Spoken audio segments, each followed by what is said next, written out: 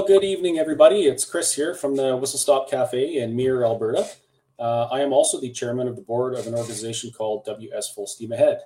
If anybody out there doesn't know, WS Full Steam Ahead was born out of necessity. So what we've seen in the past 2 years is an obvious erroneous path that our government has taken and forced on us, and they just don't seem to be giving up. During that adventure, I was thrown in jail, charged with contempt of court, and the judge looked at me and he said, "Mr. Scott, you need to start following the science." So that's what I've been doing. I've been following the science.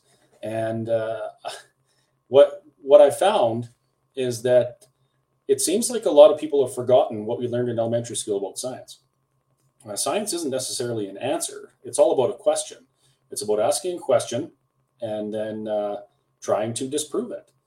And whenever anyone's doing that these days, it seems like those in charge, those in authority just jump on them and they attack them relentlessly. The media cancels them. Social media cancels them. And we're left wondering, if we're asked to follow science, why is it that we are not listening to scientists who have concerns or questions about issues of the day? So what we did tonight is we reached out to Dr. Peter McCullough, and I'm sure most of you know who Dr. Peter McCullough is, and Dr. Stephanie Seneff. Dr. Seneff has recently been featured on Fox News over an op-ed she did that outlines some potential hazards due to the COVID vaccine and neurological issues.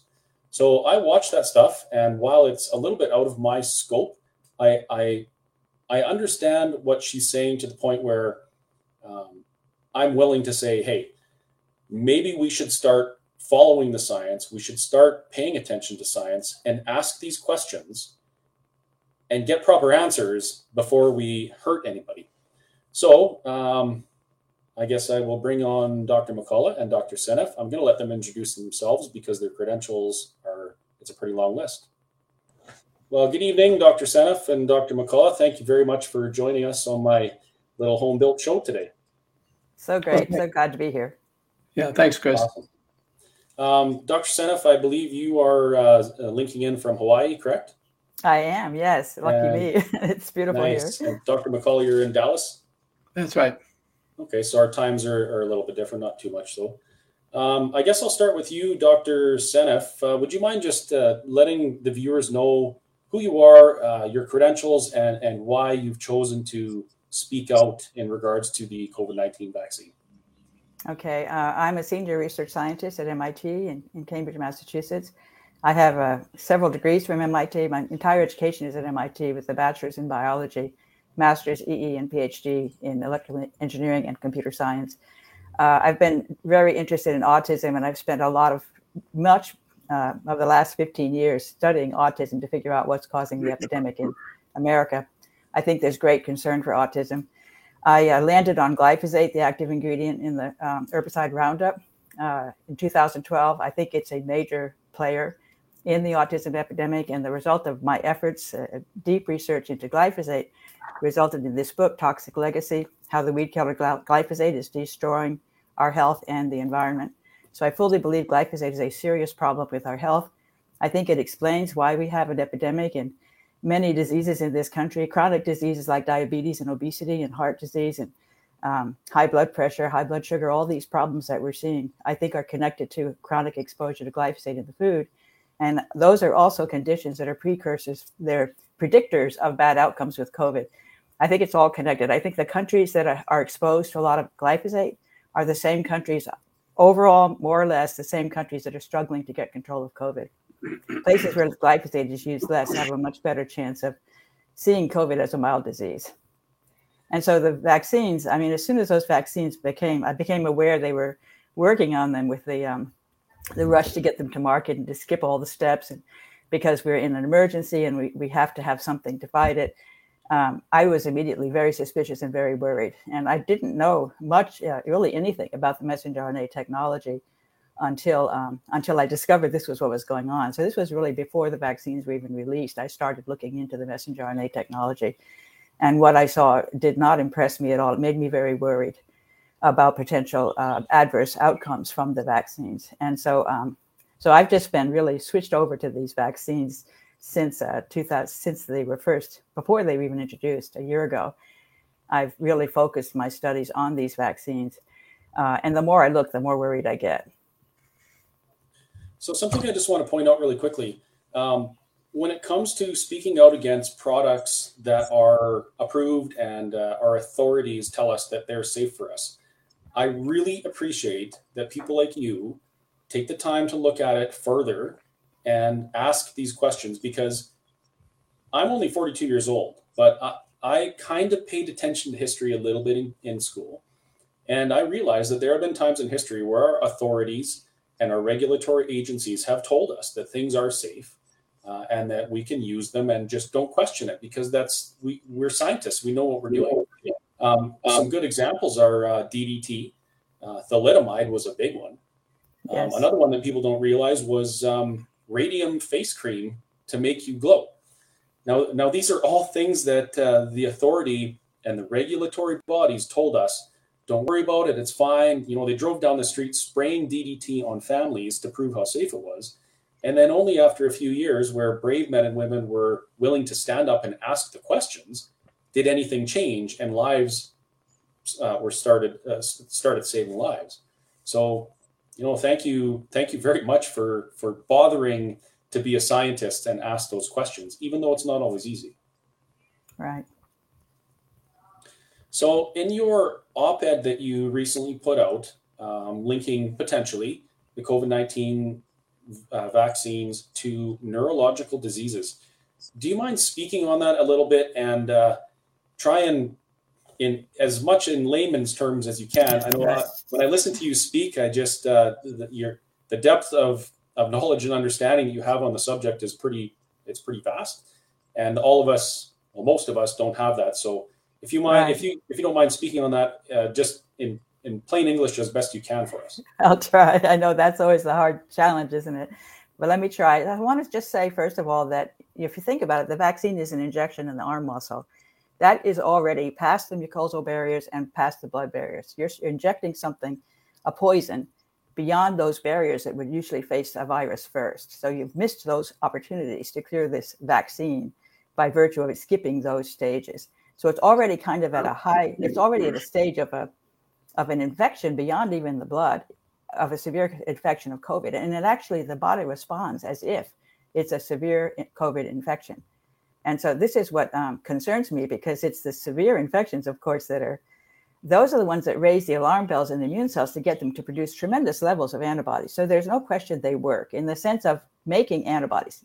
They work, but that doesn't mean they work as for protection against the virus, and I predicted this, and I wrote a paper with Dr. Greg Nye, a long paper which was published in May, and on these vaccines. And we predicted in that paper that we were going to start to see variants showing up much more rapidly than they had before, because of the pressure of the vaccine itself. The vaccine exposes the virus to all these antibodies, which allows the virus then to mutate into such a way as to avoid those antibodies. So you can predict that it's going to cause rapid evolution of the virus, and the virus is then going to be resistant to the vaccine.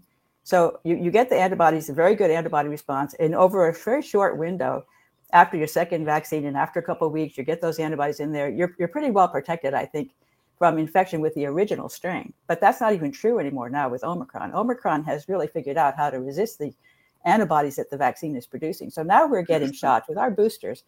We're getting shots that are forcing us to produce antibodies to an obsolete protein. It's an obsolete version of the spike protein. So it's really very ridiculous to get those shots. And Israel is now coming out with the fourth booster, and there's reports out of Israel saying it's not working against Omicron.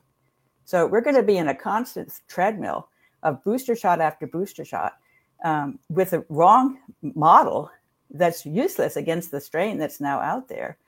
And then we're risking all the damage that these vaccines are causing. And I believe they're causing increasing damage with every shot. They're really disturbing the immune function in a severe way. This is what we're seeing in research coming out of China, out of India, amazing papers that we've been reading. And we're working on a long paper right now that talks about this research.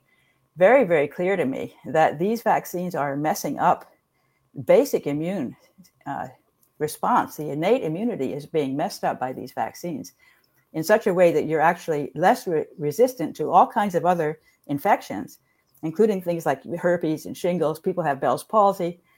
People are getting infections in the liver. I mean, there's various infective agents that are now more likely to come alive because of the damage to the innate immune system by the vaccines. And this also includes cancer, because cancer, the innate immunity is what protects you from cancer. And I am hearing lots of reports from my friends who are naturopaths of reappearance of cancer among patients that had had it in control before, after the vaccine. Now, the one I'm most worried about is neurodegenerative disease.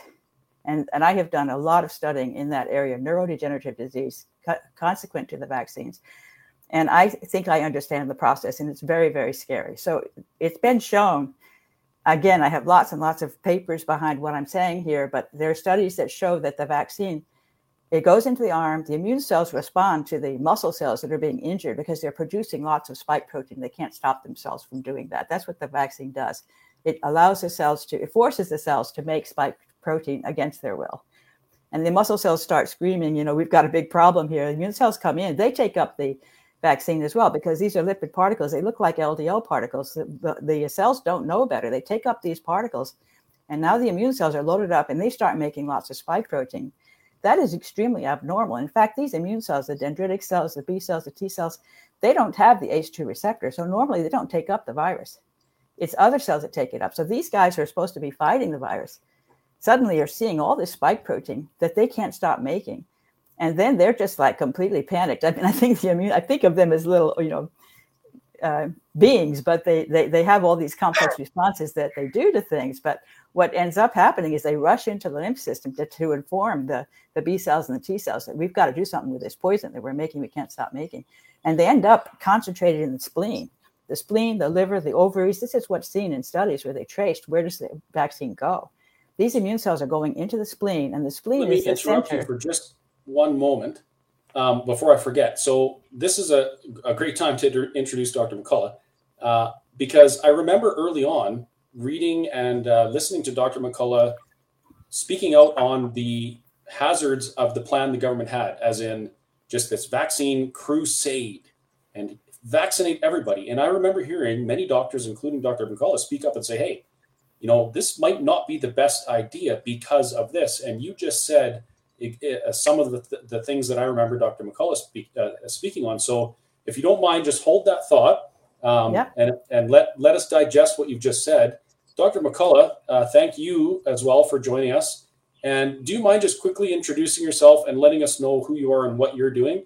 And then while Dr. Seneff is continuing with her thing, we'll just get your thoughts and opinions on that as well. Thanks, Chris. I was just like part of the audience. I felt like I was in graduate school at MIT. That was fantastic. Dr. Seneff was on a roll. I'm Dr. Peter McCullough. I'm a practicing internist cardiologist, and I'm also trained in epidemiology. And I'm in academic practice in Dallas, Texas. So today was a hospital day for me. I spent about half my time in clinical practice and half my time as an author and editor and a clinical investigator. I've been focusing my whole career actually on interactions between the cardiovascular system and the kidneys. And that's been my major research focus prior to COVID-19. And I'm the president of the Cardiorenal Society of America, the inaugural editor of the textbook Cardiorenal Medicine, and I'm the editor-in-chief of Reviews in Cardiovascular Medicine. I have my bachelor's degree from Baylor here in Texas, and then medical school at University of Texas Southwestern. I went on to do my medicine training at the University of Washington in Seattle.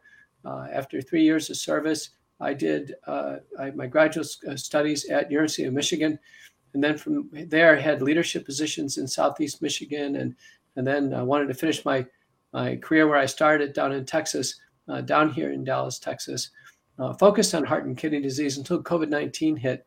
And so when this hit, I dropped everything to focus my scholarship on the pandemic. And much like Dr. Seneff, I've picked up on, some key areas initially on early treatment. And then in the second half of the pandemic on vaccine and safety and efficacy. And I did, I just like Dr. Seneff, I do believe in the power of publication. I have over 660 peer-reviewed publications in the National Library of Medicine, 52 on COVID-19. And I have also, periodicals. I've published a whole series of op-eds in The Hill last year.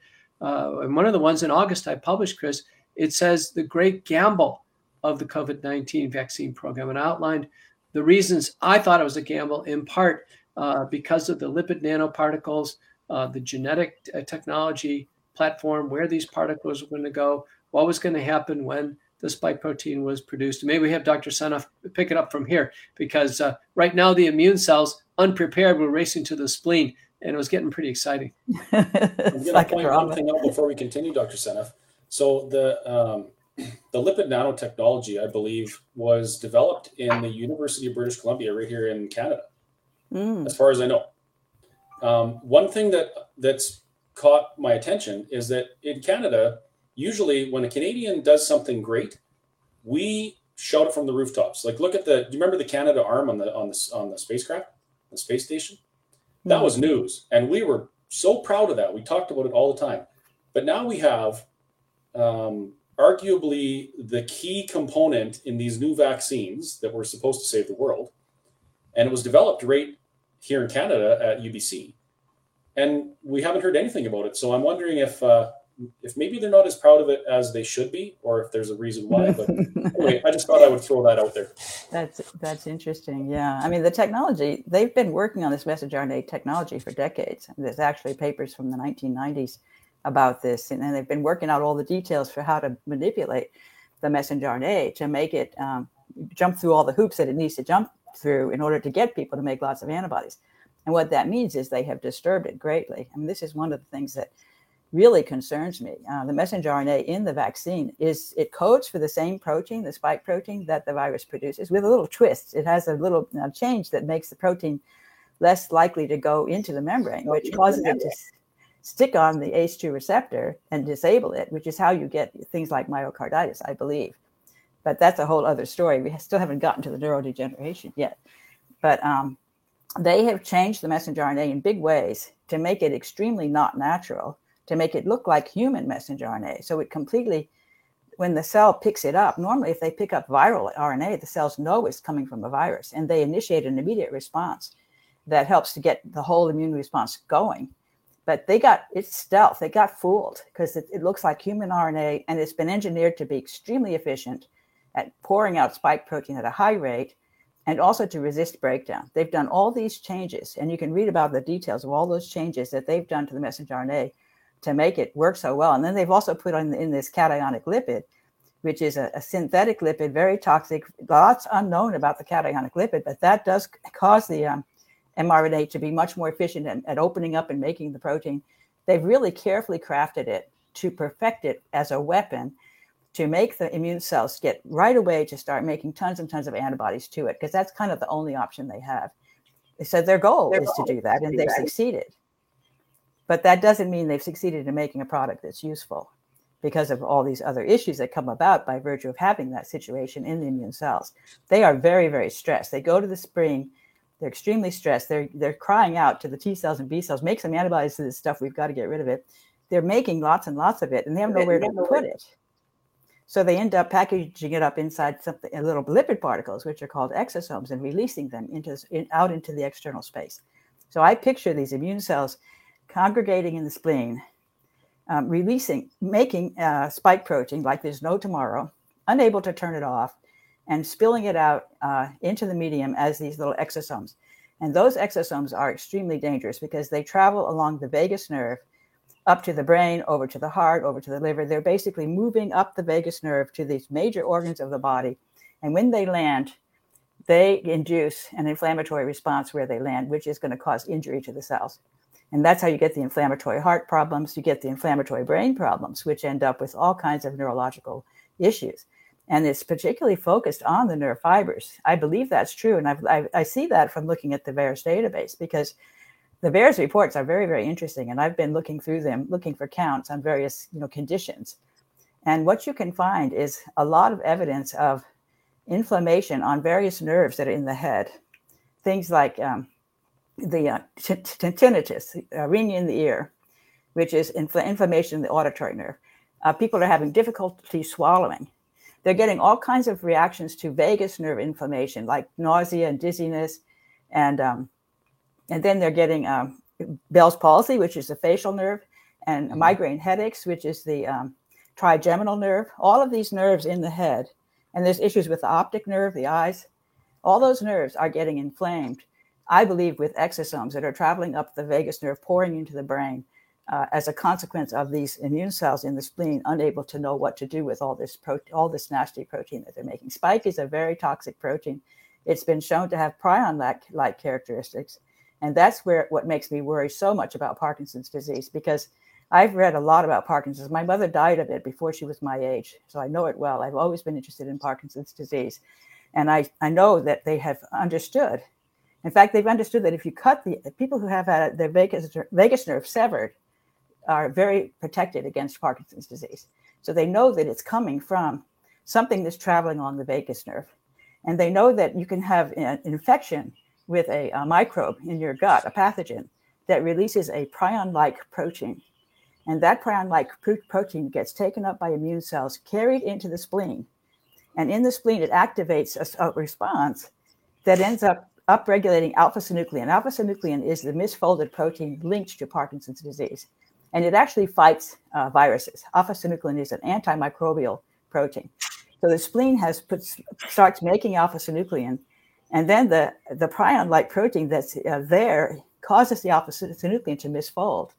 And all of that gets packaged up into exosomes and shipped to the brain. And then it ends up in the substantia nigra, where you get then injury to substantia nigra that causes Parkinson's disease. This is all worked out with Parkinson's disease. And it is exactly what we're seeing here with these vaccines.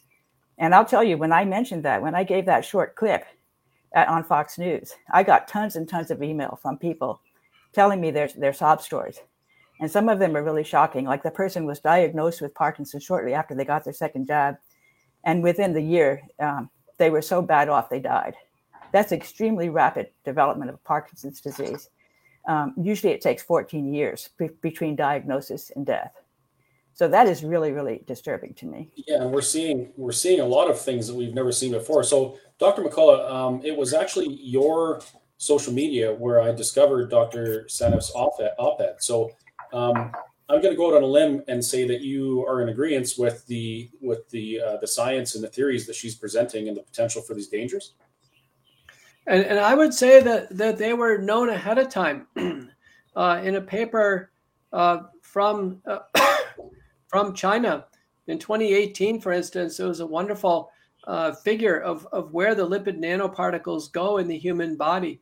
And we know now from human autopsy studies of individuals who've died after vaccination that we certainly can find spike protein, just as Dr. Seneff says, widely throughout the body, including the brain, the heart, bone marrow, other vital organs. Papers by Jun Zhang and myself from our lab demonstrated that the spike protein clearly can damage endothelial cells that line the blood vessels and cause blood clotting. And I've been struck now with the density of literature. There are over 1,000 peer-reviewed publications now of vaccine injuries, most of them mechanistic studies of how do these vaccine injuries happen. In the US CDC VAERS system, there's over 1 million vaccine injury reports that have been certified by the CDC. Sadly, over 21,000 of them resulted in death. Over 350,000 resulted in hospitalization or urgent visit. And well over 30,000 now have left people permanently disabled. And I think a lot of the neurologic syndromes, and I've seen some of them in my clinical practice, and they are wide-ranging, which is interesting, very wide-ranging.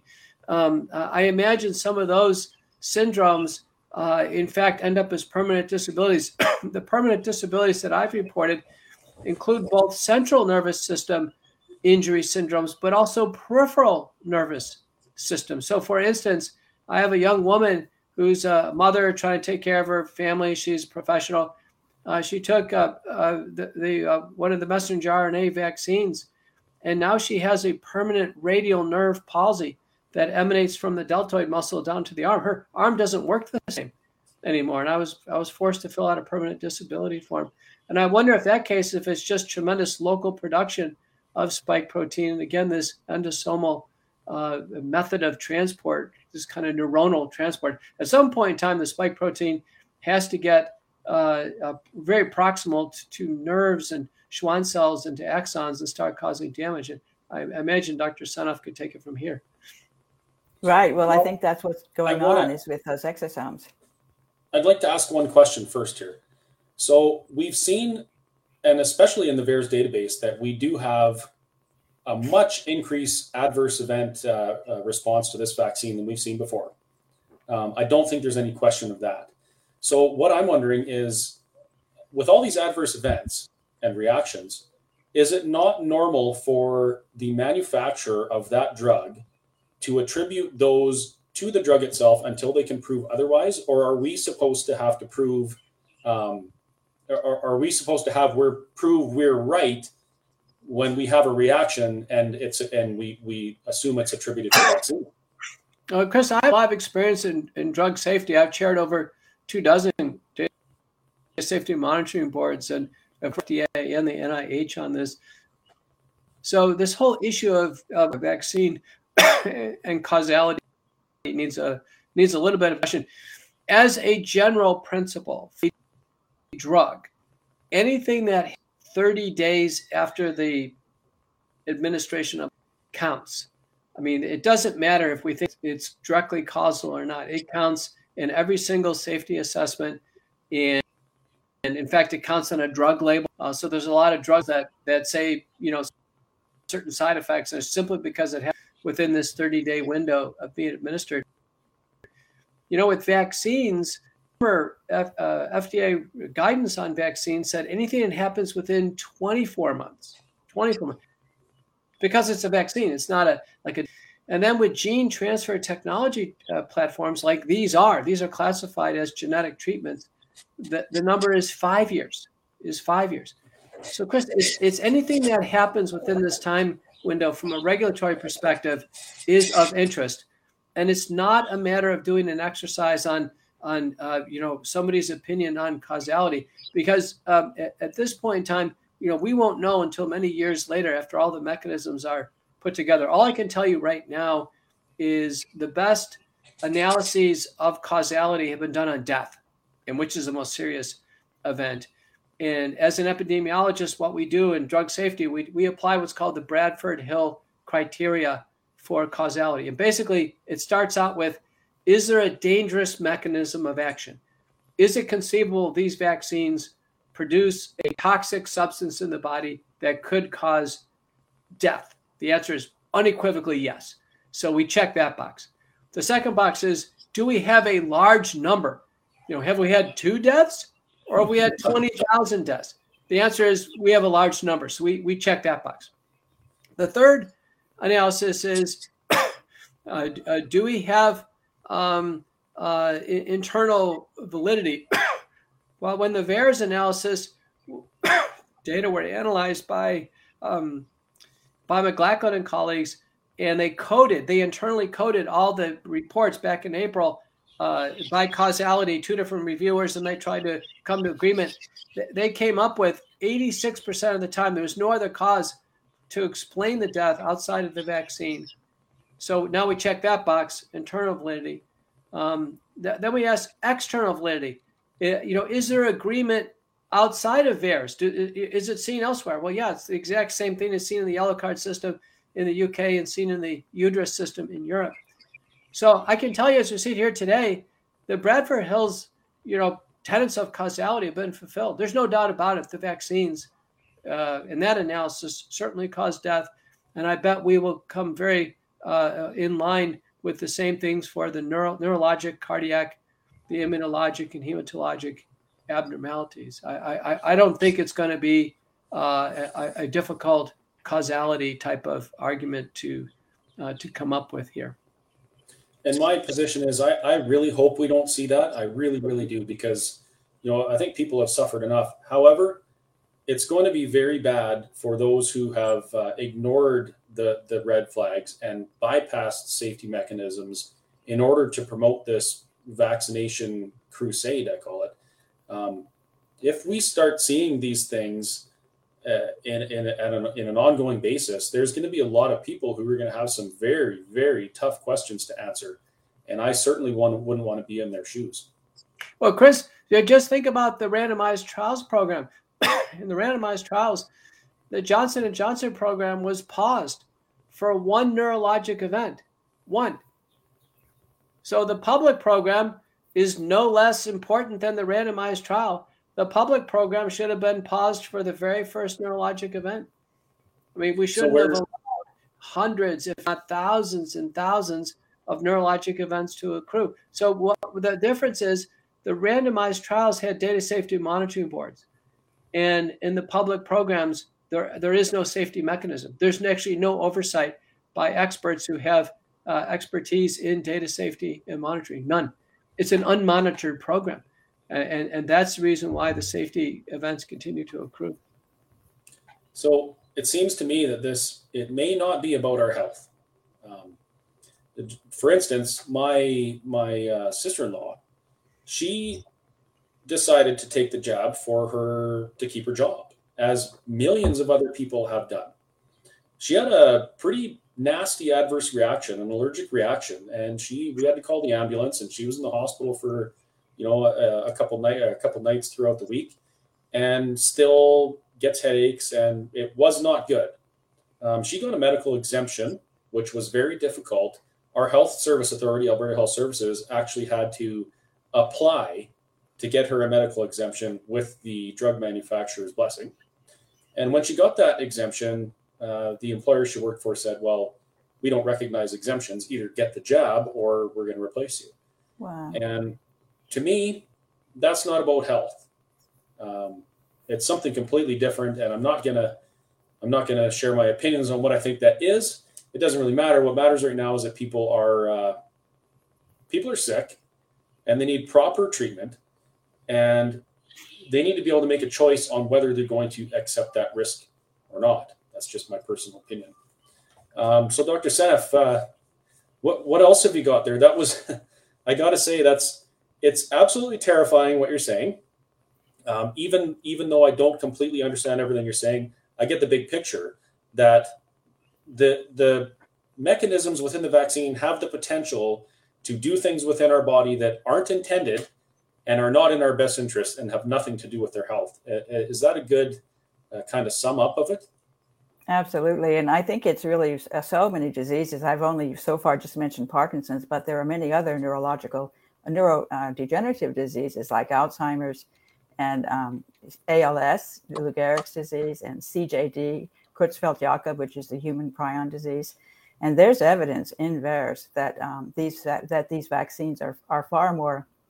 They have many more cases in VAERS of these diseases and of symptoms of these diseases, like immobility for Parkinson's, or difficulty swallowing, which is an early symptom of Parkinson's, or this olfactory nerve, having loss of a sense of smell. That's a very early symptom of future Parkinson's disease. And it is just huge. It's 36 times as many cases in the VAERS database for the COVID-19 vaccines in the 1 year, less than a year since they've been in the database, 36 times as many cases of loss of a sense of smell as there are in over the 31-year history of the database for all of the other vaccines put together. That is a huge signal. And that is a very important precursor to Parkinson's disease. And so the reason is because it's not being the virus. It's clear the virus gets into the nose and causes that. That's a very common symptom of this virus. So it's very good at messing up the olfactory nerve to cause this damage. But the vaccine is not being administered through the nose. It's coming in through the arm. So how does it get all the way up to the nose to cause those problems? I think it's through those exosomes, traveling on the vagus nerve and then going along the olfactory nerve and damaging the neurons that respond to sense of smell. And so I think it's just, and I want to mention also cancer. And I've been doing research with a wonderful collaborators, one of whom is Peter McCullough, on the issue of these vaccines increasing the risk of cancer or of increased development of a cancer you already have. It looks very worrisome to me. And again, I looked at the VAERS database, and I looked at a whole bunch of different words that are related to cancer, like breast cancer, various kinds of cancer, and all the different terms that you might find to be cancer terms. I thought of a lot of terms. I looked each one up. I tallied up the numbers for these COVID vaccines against all the other vaccines over the history of the database. So those two, it's an unfair comparison, right? All these vaccines, you think of flu vaccine every year for many, many years, and all the other vaccines the kids get over 31 years, that's this control group. And then the other one is just the COVID-19 vaccines over 1 year. And they win out big time. Overall, the average was 2 times as many cases in the COVID database, data sets related to COVID, 2 times as many cases related to all these different terms connected to cancer compared to all the other vaccines together over 31 years. And so we're working out the mechanism by which these vaccines would cause cancer and cause whatever cancer you have already to become more virulent. So that's another big worry. I think that we're going to see 10, 20 years from now, we're going to see younger and younger people getting these degenerative diseases, getting cancer, getting neurodegenerative diseases, getting heart issues. We're going to see it happening in younger and younger people and more frequently. And we won't necessarily connect it to these vaccines because that, maybe we'll just have this period of time in which we're administering all these booster shots. And then I think we're going to shut it down. I'm hoping that's the case. I think it's going to be shut down, and I hope it's going to be shut down soon because they have to wake up and realize that they're doing a tremendous amount of damage. Because I think it's important for our listeners to understand that the spike protein, we understand, actually is in the human body for many months or even over a year after each one of the shots. The spike protein is not easily cleared out. And I was really taken back when I read a paper from University of Pittsburgh that described the S2 segment of the spike protein having an interaction, unfavorable interaction with the P53, the tumor suppressor gene, and BRCA, or the BRCA gene, which is a gene women know about for female breast cancer and reproductive cancer. So it's possible that there's enough dwell time of accumulating spike protein for it to be oncogenic. And something like a P53 interaction would explain a whole variety of solid organ cancers either becoming more evident or actually, having tumor progression in patients with established cancer. Yeah, so and breast cancer, by the way, was 3 times as much. It was one of the cancers that stood out, 3 times as many reports associated with the COVID vaccines compared to all the other vaccines over the entire history of the database. So you said there are papers, published peer-reviewed papers, that show how this can interfere with our body's own defenses against cancer.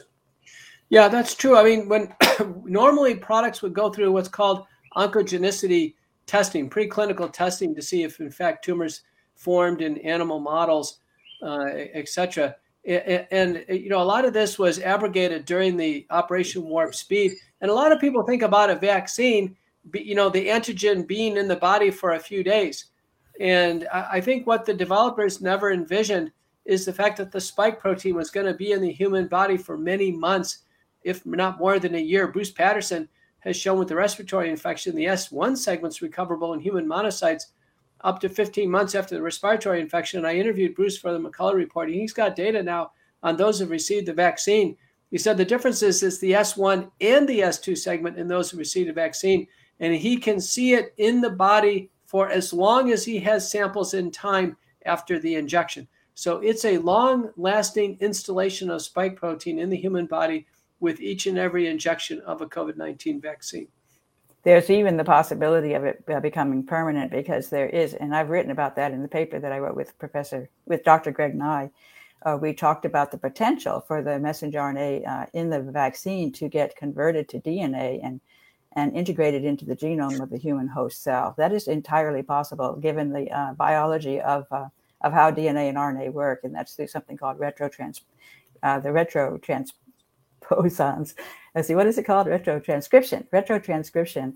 Retro meaning backwards, to take RNA into DNA, and then to integrate that DNA into the human genome. So you could have individual monocytes, individual cells, immune cells, that have now got the capacity to keep on making the spike protein through the DNA that they carry in their nucleus. That's a possibility. It hasn't been proven, but there's theoretical support for it.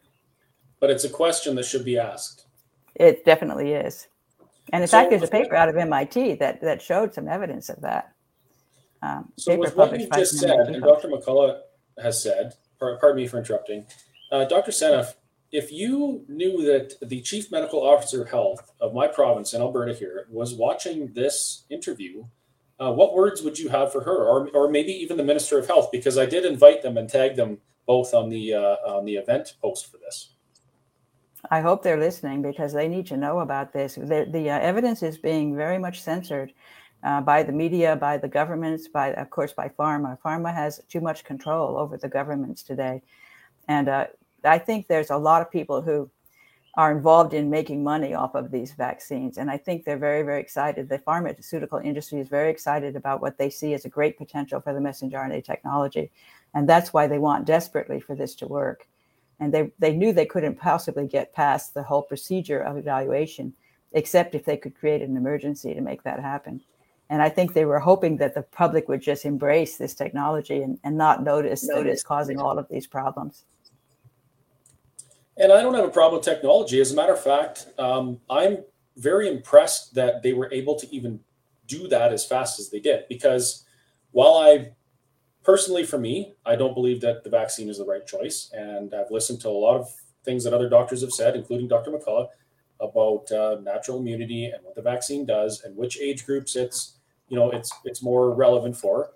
But the vaccine is a very complex, almost ingenious invention. Like, it is a technological masterpiece, would you say? It is an incredible technological achievement. Yeah, we created something in a very short period of time to try and help people to try and fight something. But the problem is, as wonderful as that is, there are questions arising about its safety. And if our mandate here, what we hear in Alberta all the time, is we have to protect the healthcare system.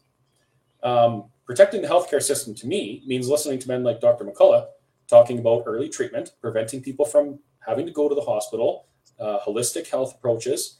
And now, listening to what you've said, if we're going to protect our healthcare system in the future, we better be acknowledging these questions and getting some answers before we hurt a whole bunch of people and have our healthcare system overrun with results from some terrible mistakes we made now. That's certainly what I feel. No, I agree with you. I think it's going to be the case that we're going to have a whole lot of people with a lot worse disease than they had before. And they're going to regret having gotten these injections. And it's just going to be a sad thing to watch in the future, because people won't be able to take it back once they've had it. But I hope they'll become smart. More and more people need to wake up and realize that they have to stop getting these jabs.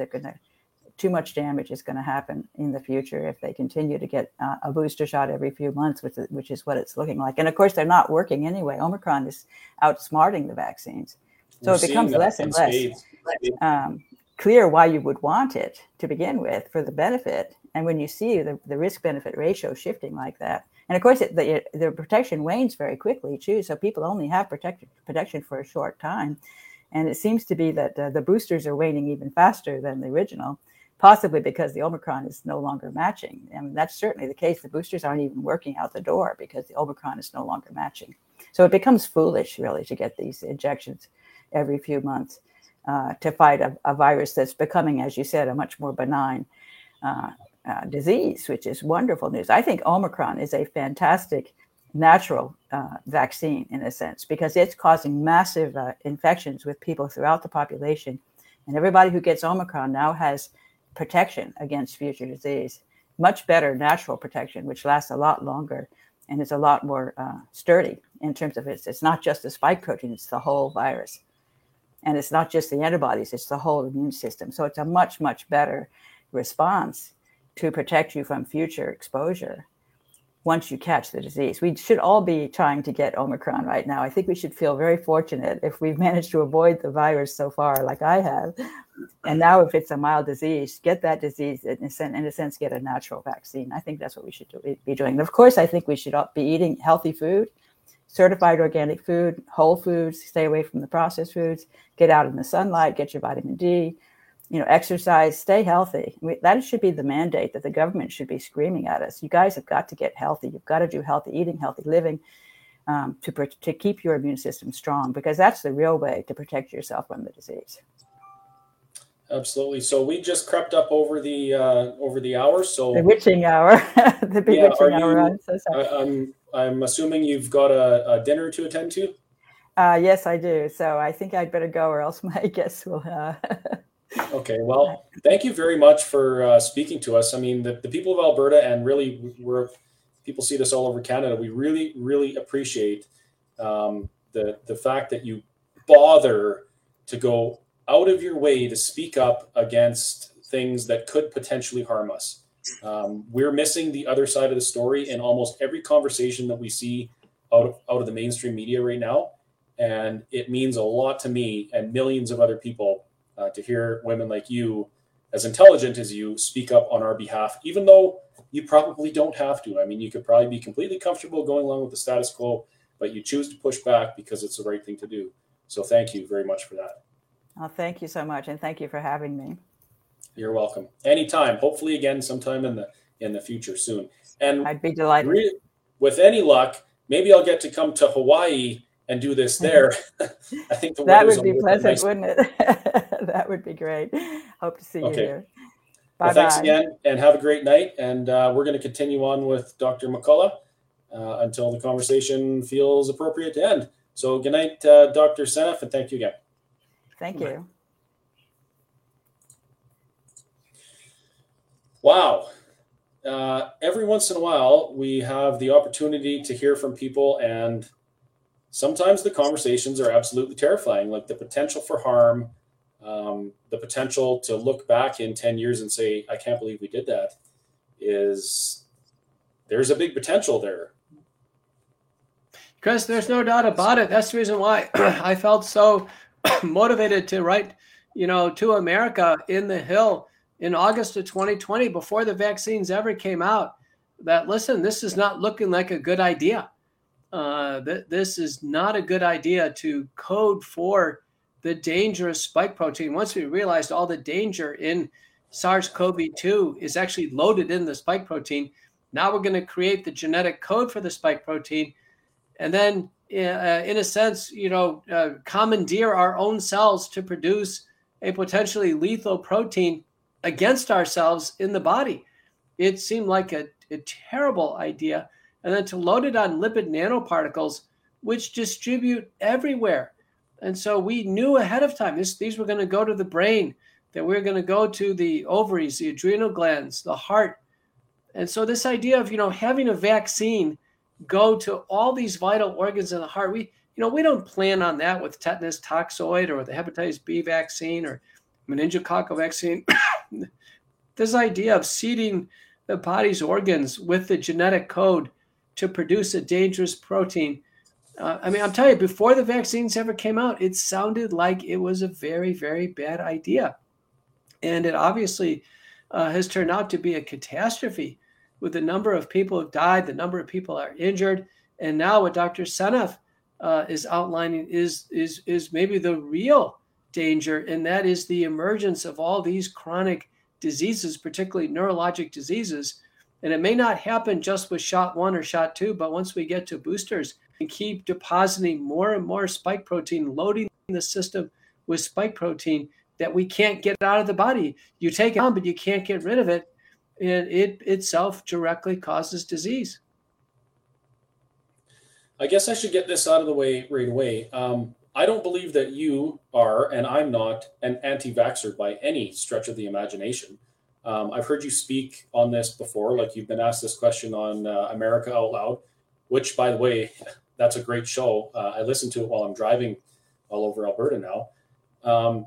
So in your opinion, would it have been appropriate to roll out a vaccine for people that wanted it in groups that were at really high risk for, higher risk for, the alpha, beta, or delta variants of COVID, but not push it on everybody? Do you think it would have been appropriate to do that? Well, I don't think the genetic vaccines should have ever moved forward. I think it's too dangerous of an idea to take a pathogenic protein and devise a genetic code for it. So Pfizer, Moderna, J&J, and AstraZeneca, they never should have gotten out of the gate. They should have been dismissed. Now, the antigen-based vaccines, I think, should have been fronted, and that includes Novavax. Novavax turns out that its results of vaccine efficacy against the extinct variants was every bit as good as Pfizer and Moderna. It's possible that Novavax could have played a role. And you can think about that like a tetanus shot. It's a fixed amount of spike protein, 5 micrograms, that the body can probably form an immune system with, but probably not going to be overwhelmed with 5 micrograms. And the body has a much better chance of localizing it. So I think the antigen-based vaccines should have a predominant role, but only should have been applied to nurses, maybe high-risk seniors and nursing home workers. I estimated maybe 2 Americans should have gotten the vaccine only. Why? Because that's really the group where hospitals were at sufficiently high risk to warrant an experimental vaccine. We would never want to mass vaccinate the population and then promote hyperdominant mutants like we did with the Delta strain. We actually, with mass vaccination, we created the Delta outbreak, which prolonged the pandemic and harder because Delta was so hard to treat.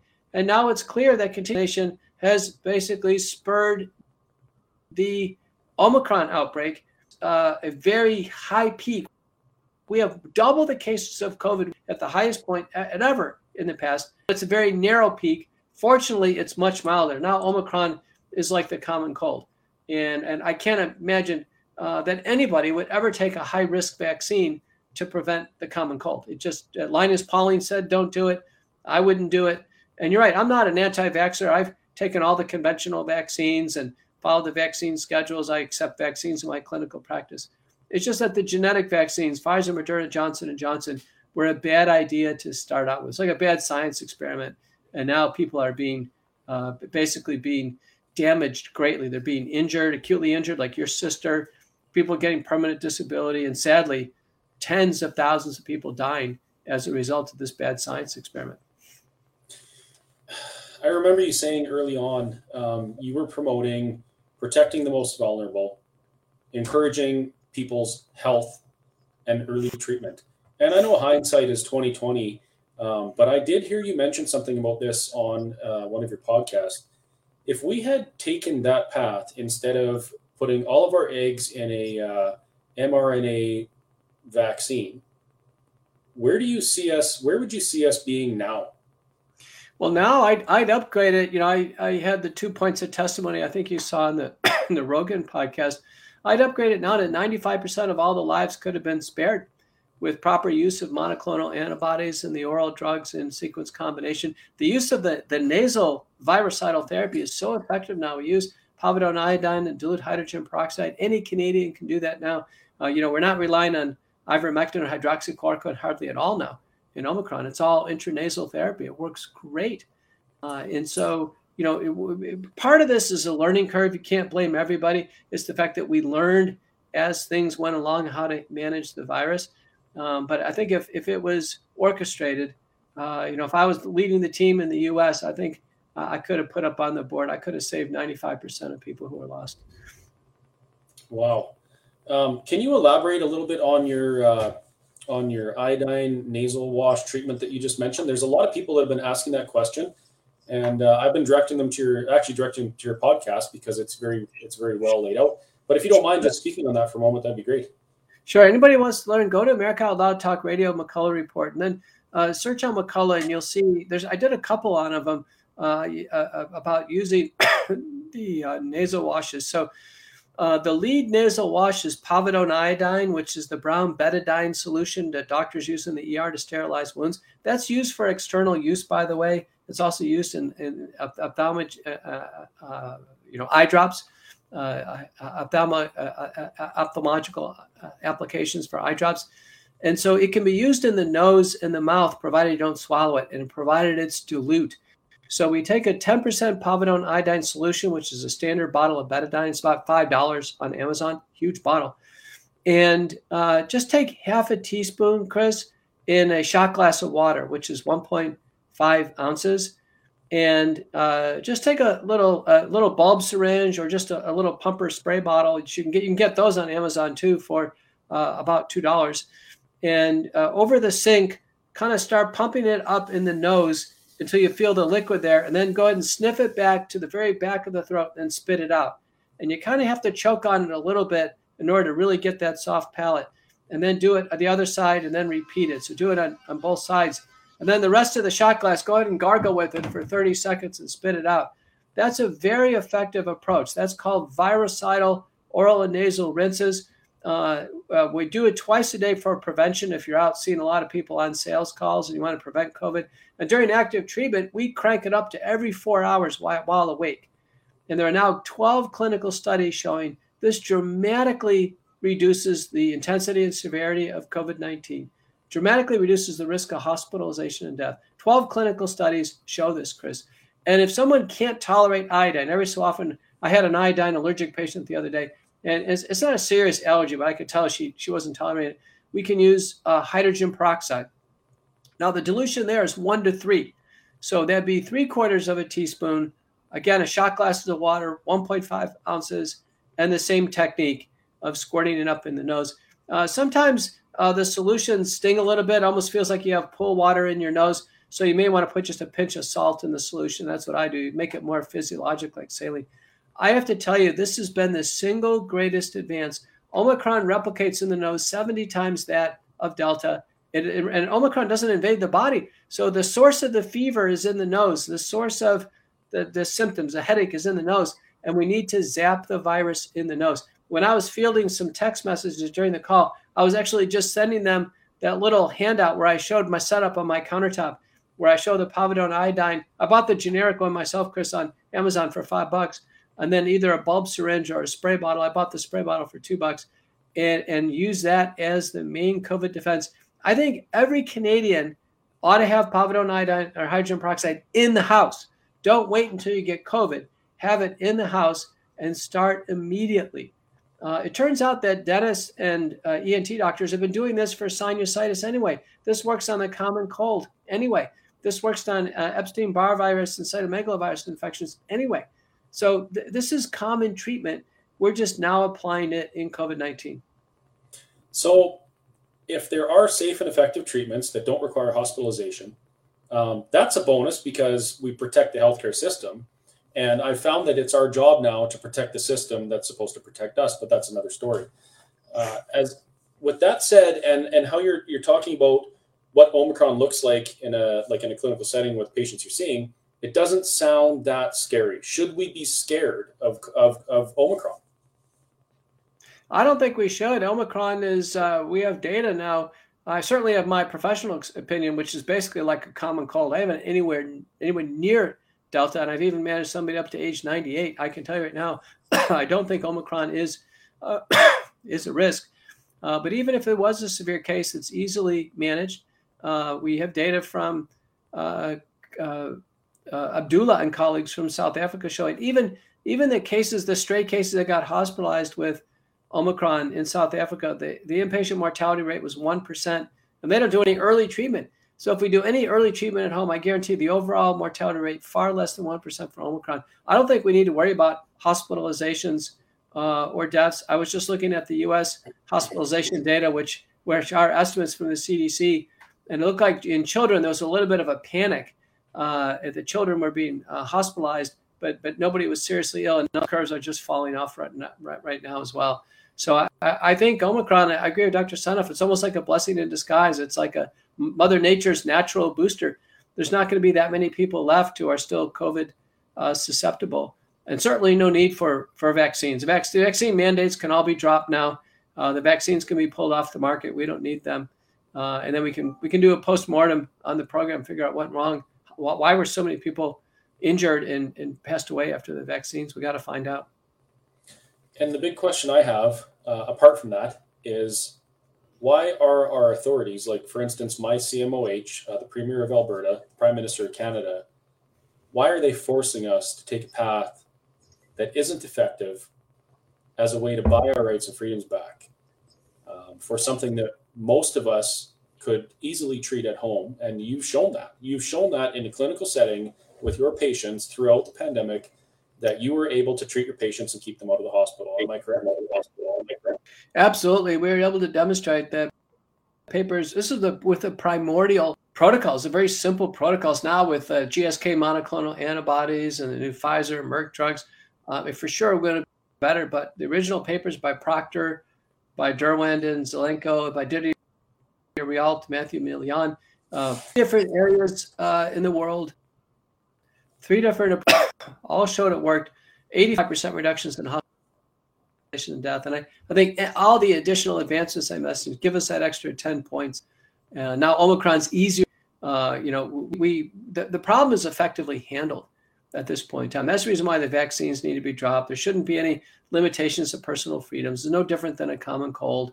The premiers and other people can focus on other issues they need to tend to. But this healthcare issue is effectively over. It would be nice if they would just take their fingers out of our lives, let us make our own choices and get on with it, because you're right. There are a lot more pressing issues that we have to deal with right now. This shouldn't be our top priority. One question that popped up, and I remember hearing you speak about this, in Alberta here, there's been a very fiery debate about natural immunity. And I know that natural immunity has seen Omicron break through, as has vaccinated immunity. But there's one question I saw pop up on the feed here, and that was, I thought natural immunity only lasted for 5 months. Now, as far as I'm aware, there were some studies done about regarding natural immunity that were only on for 5 months. They stopped the study after 5 months, and then they said natural immunity lasts 5 months. But what they failed to, and this is something you touched on, they failed to talk about T cell retention. Do you mind just speaking on that a little bit for the people that are wondering about how immunity works? Right. So immunity has two major divisions. One is called humoral immunity. That's antibodies. And the other is cellular-based immunity. That's T cells, B cells, natural killer cells, macrophages, other defense cells. And what we know with this virus is just like SARS-CoV-1, that the immunity is lifelong. So with SARS-1, an individual today couldn't get SARS-1 again because it's lifelong. Just like with the wild type alpha and beta, you can't get it a second time. The body actually gives lifelong immunity.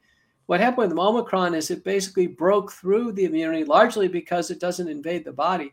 So the body's immune system is holding up. It's just not allowing invasion. And so Omicron did break through, but this just basically is reassuring news that no matter what antibodies that we can measure, we can't measure all the antibodies, by the way. Like today in the office, I measured IgG and IgM against the spike protein, and I measured IgG and IgM against the nucleocapsid. Just dozens of proteins, dozens. I can't measure, those assays don't exist. There are hundreds and hundreds of T cell responses. We can only measure one in what's called the T-detect test. We have to basically have confidence that our Mother Nature's natural immune system is there. It's very robust and complete. Our laboratory assessments of it are really tiny little representations of a much bigger process, this process of natural immunity. And it is robust. The one nice thing about natural immunity is if someone gets Omicron, it can be as brief as a few hours of warmth. That's it. Some people don't even feel it. There's a recent estimate out that about 40% of Omicron infections you don't even feel because the natural immunity basically is held up. So I think the naturally immune do the best. I think second best are those who've received a vaccine. I think Omicron's a pretty mild course. And it's my clinical experience that those who are still COVID naive, and there's very few people of that left in the United States. We have 330 million inhabitants.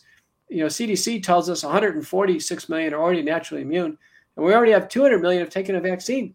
So there's very few unvaccinated, susceptible people left, but those few that I'm aware of, Omicron has been a little bit of a rougher syndrome. Again, nothing close to being hospitalized, but some of those patients have required treatment with several oral drugs in combination. People do get sick. It happens all the time. It's been happening since we've been on the planet. But I really don't believe that it warrants destroying lives, economies, businesses, relationships, families. And that's kind of where we're at right now. So I hope there are some people watching in positions of authority who really, really take your words to heart, because the first step to getting back to a place where we're protecting our health is stopping all of this so we can actually focus on our health, focus on our relationships, and just start living as normal human beings again. And with that said, there's a bunch of questions that have come up here. Have you got a few more minutes to answer a couple questions? Let's try to tackle them really quickly. I saw one, Chris, about is there any way to detox from the spike protein The answer is no. Right now, once it's in the body, it looks like it gets sequestered either intracellularly in monocytes in the spleen or in exosomes. No detox methods available. What else do you see there, Chris? What else have we got here? Okay. Oh, this one's a little bit scary, but we all know what's going on. It's kind of an elephant in the room, so we may as well talk about it. Dr. McCullough, they are killing people in hospitals here in Alberta because they are not giving them the right treatment. How do we change this? The hospitals are committed to protocols. In a recent review by Christine Burns, published in JAMA, she from the Academy Group as a review group, she's concluded that the hospital protocols are not trustworthy. This is very important. What she means by that is they don't offer expert review, a commitment to updating. They don't offer any good description of risks and benefits. So she concludes the hospital protocols are no good, basically. So families needed to demand what's called shared decision-making, that the families and the patients get to decide and share decision-making. And I think the key concept here is we should use medication reconciliation. You know, we use a broad array of drugs as an outpatient. They should all be continued inpatient. We should use monoclonal antibodies inpatient. We should be doing the oral nasal washes inpatient. You know, hospitals don't do that. We should be giving the other oral drugs. We use colchicine. We use hydroxychloroquine or ivermectin, or now the Pfizer or Merck drugs. They should be continued inpatient. We should use doxycycline or azithromycin as we normally do, or if they want to use intravenous doxy or azithro, that's fine. They should use oral prednisone. I think dexamethasone is a really weak steroid. It's a glucocorticoid. It's not effective. Should use IV salumedrol, oral prednisone, full dose oral aspirin, and then subcutaneous low molecular weight heparin, 1 milligram per kilogram every 12 hours. So the families can basically make a list of drugs. They can go to America Out Loud Talk Radio and McCullough Report. I've recently just updated the McCullough protocol, or just, go to the Association of American Physicians and Surgeons or Truth for Health Foundation, and you can get these protocols and write down the list of things that you want and start demanding them, because the hospital protocols that they're sticking to are no good now. That's now clearly understood. No wonder people are not doing well, and they should get. In my opinion, in the hospital, the patients are undertreated. I mean, these are potentially fatal syndromes. Hopefully, we won't have any more with Omicron. But if we get a rare one, they should be much more intensively treated. Here in Alberta, if you go to the hospital presenting with COVID symptoms and test positive, they basically tell you to go home and come back when you're blue. There's never a discussion about health, vitamin D, anything, nothing. Just go home, come back when you're blue. And I've heard these stories because I've become a hub of information somehow in Alberta here. You go to the hospital, they put you on possibly some steroids, usually prednisone or something like that. And you spend your time in the hospital with your breathing getting worse and worse, and they try and push you onto a ventilator.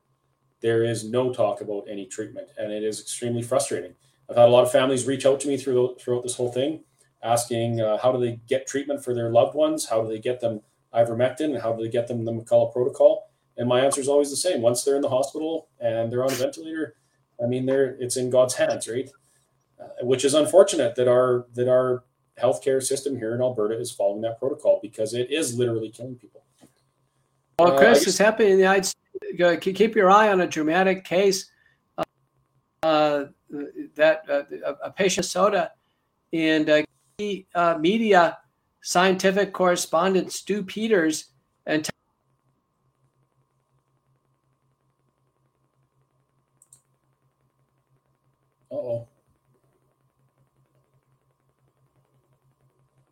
lost Dr. McCullough. As soon as Dr. McCullough mentioned Stu Peters, he froze up.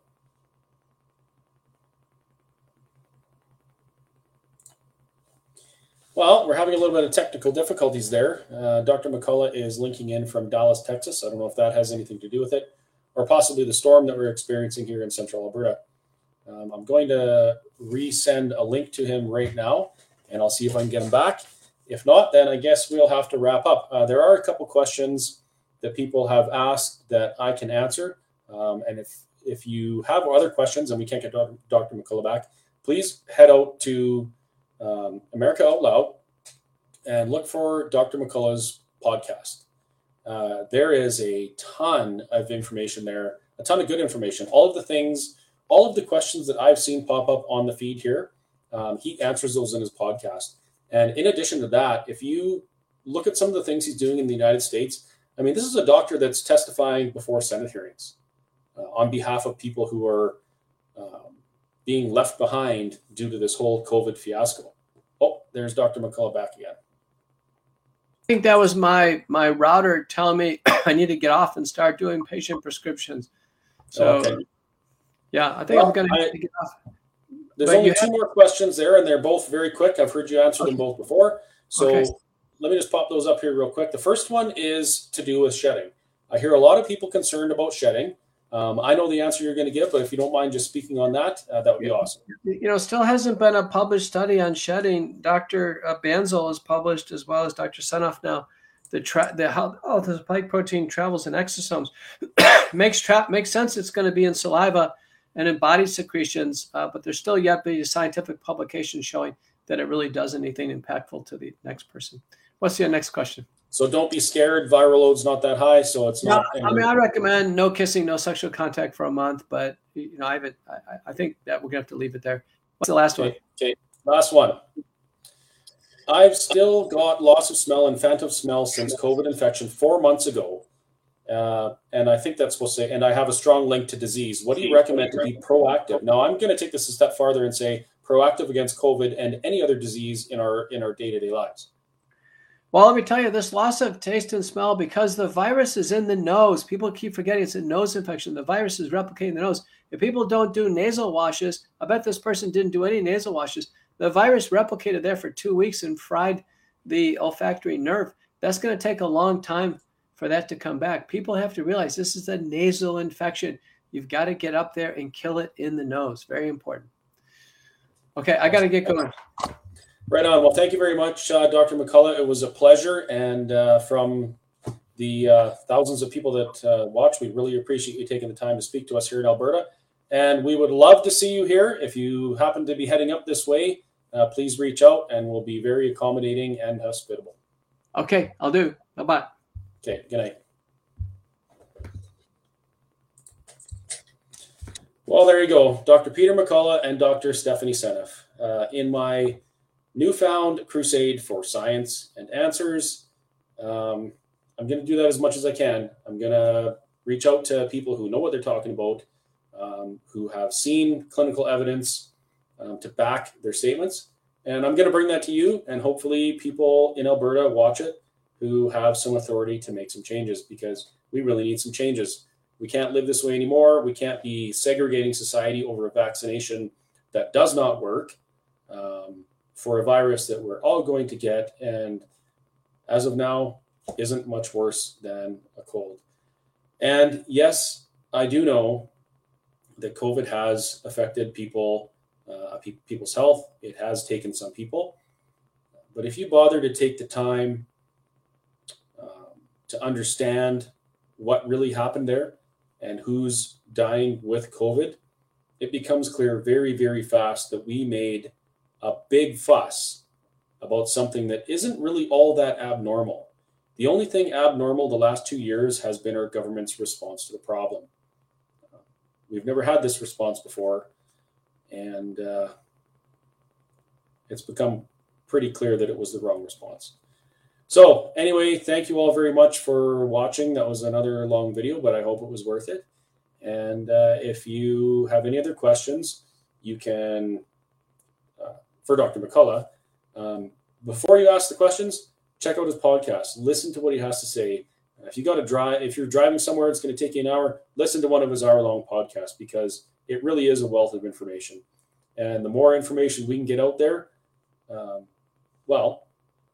the less scared people will be, and the better chance we have of changing something in this province and in this country. So thank you again very much, and have a good night. Stay safe.